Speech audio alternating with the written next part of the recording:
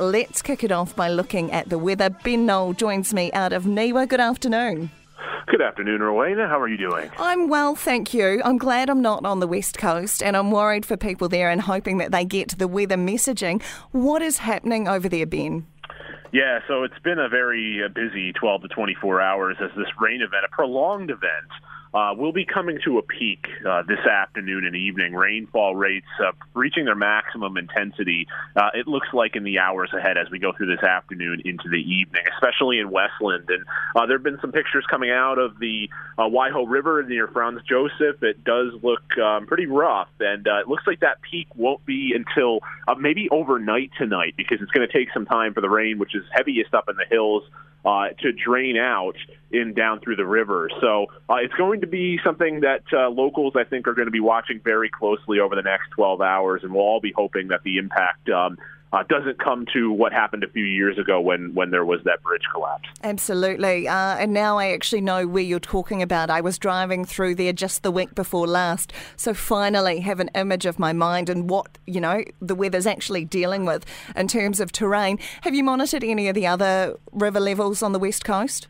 Yeah, and they all are very high to extremely high, and most peaks are going to be occurring overnight tonight. So that is, in the dark, and that can be tough when you have that weather, the worst of the weather, kind of coming to a head at night. So it does look like right up and down the coast between kind of Franz Joseph and Hokitika, there'll be very heavy rainfall. We're already seeing amounts up to about 200 millimeters in some parts. So it will be an event that will begin to ease tomorrow. So it is kind of getting closer to the end now. So it is certainly one of the heavier events we've seen in a while down there. And of course, red and orange warnings for Westland, Grey and Buller. Residents and visitors are being told to stay put if they can. That is so important, Ben. Yeah, that's right. And that rain band is going to move up the coast toward Greymouth and Westport as we go overnight tonight. And it is holiday, season, and there are a lot of people around the country in regions that they may not be used to dealing with the weather. And the West Coast is known for that wild weather. So I think the precaution is certainly warranted when we're looking at an event like today. There's such a contrast over the Main Divide. When I look at, and I know you're Niwa, but on the Met Service website this morning, the forecast today for Dunedin read partly cloudy with occasional rain, northeasterlies, uncomfortably muggy overnight. It's just so different. It is, and when you have a massive mountain range cutting across, a narrow island, this is the type of weather you can get when the wind blows from the west. It dumps all that rain out on the west coast, and in the Alps and the other side, the air parcels descend.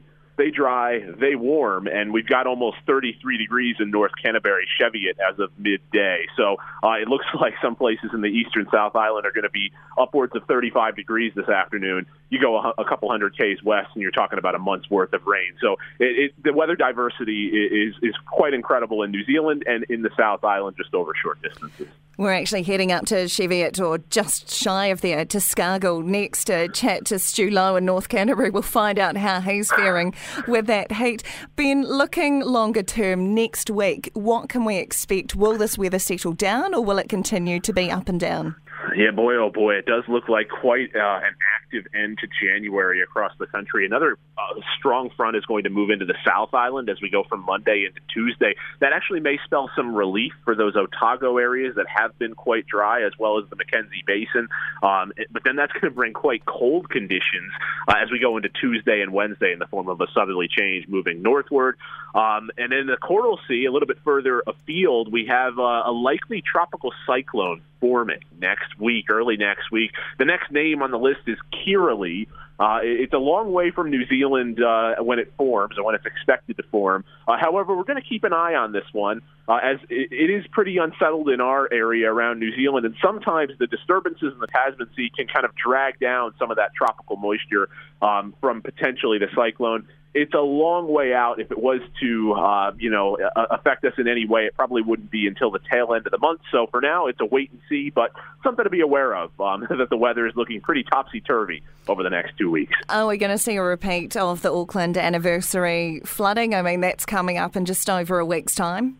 Gosh, I hope not. The situation this year is a little bit different than last year in terms of our kind of air pressure patterns and setup. So it doesn't look like I wouldn't be expecting a repeat, but certainly Mother Nature does have a memory, and sometimes she does like to repeat herself. Certainly with the conditions that we're seeing over the next 2 weeks, really anywhere across the country, fair game for periods of heavy rainfall, thunderstorms, really humid conditions. One of the factors this summer that has kind of worked to contrast some of the effects from the El Nino has been a marine heat wave that is intensifying in the Tasman Sea and Coral Sea, adding more humidity to the air, more moisture for those approaching low-pressure systems. And it's been a real weather wild card, and we're going to feel the effects of that as we look ahead to the end of Jan and early Feb. I think I seem to be the lucky one because both this summer and last summer, everywhere I've been, it's been nice, Ben. Last summer, walked the Milford track, didn't even need to take my raincoat out of my pack. So, if you want some good weather, come and be where I am. Hey, on Monday, the lower half of the North Island will be celebrating Wellington anniversary. What can they expect? Is it barbecue weather for one day? Oh, man, Monday in the North Island, this is when there's a disturbance approaching from the subtropics, and barbecue weather may be interrupted by a rumble of thunder in the afternoon. That is what I would say to Wellingtonians. Do be prepared for potentially some unsettled weather. And the funny thing, I guess not so funny for them.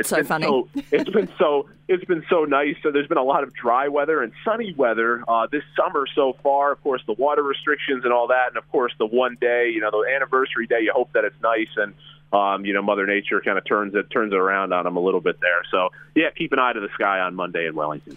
Ben Noll out of Niwa, thank you so much for your time. Really appreciate that today. Thanks, Rowena. Take care.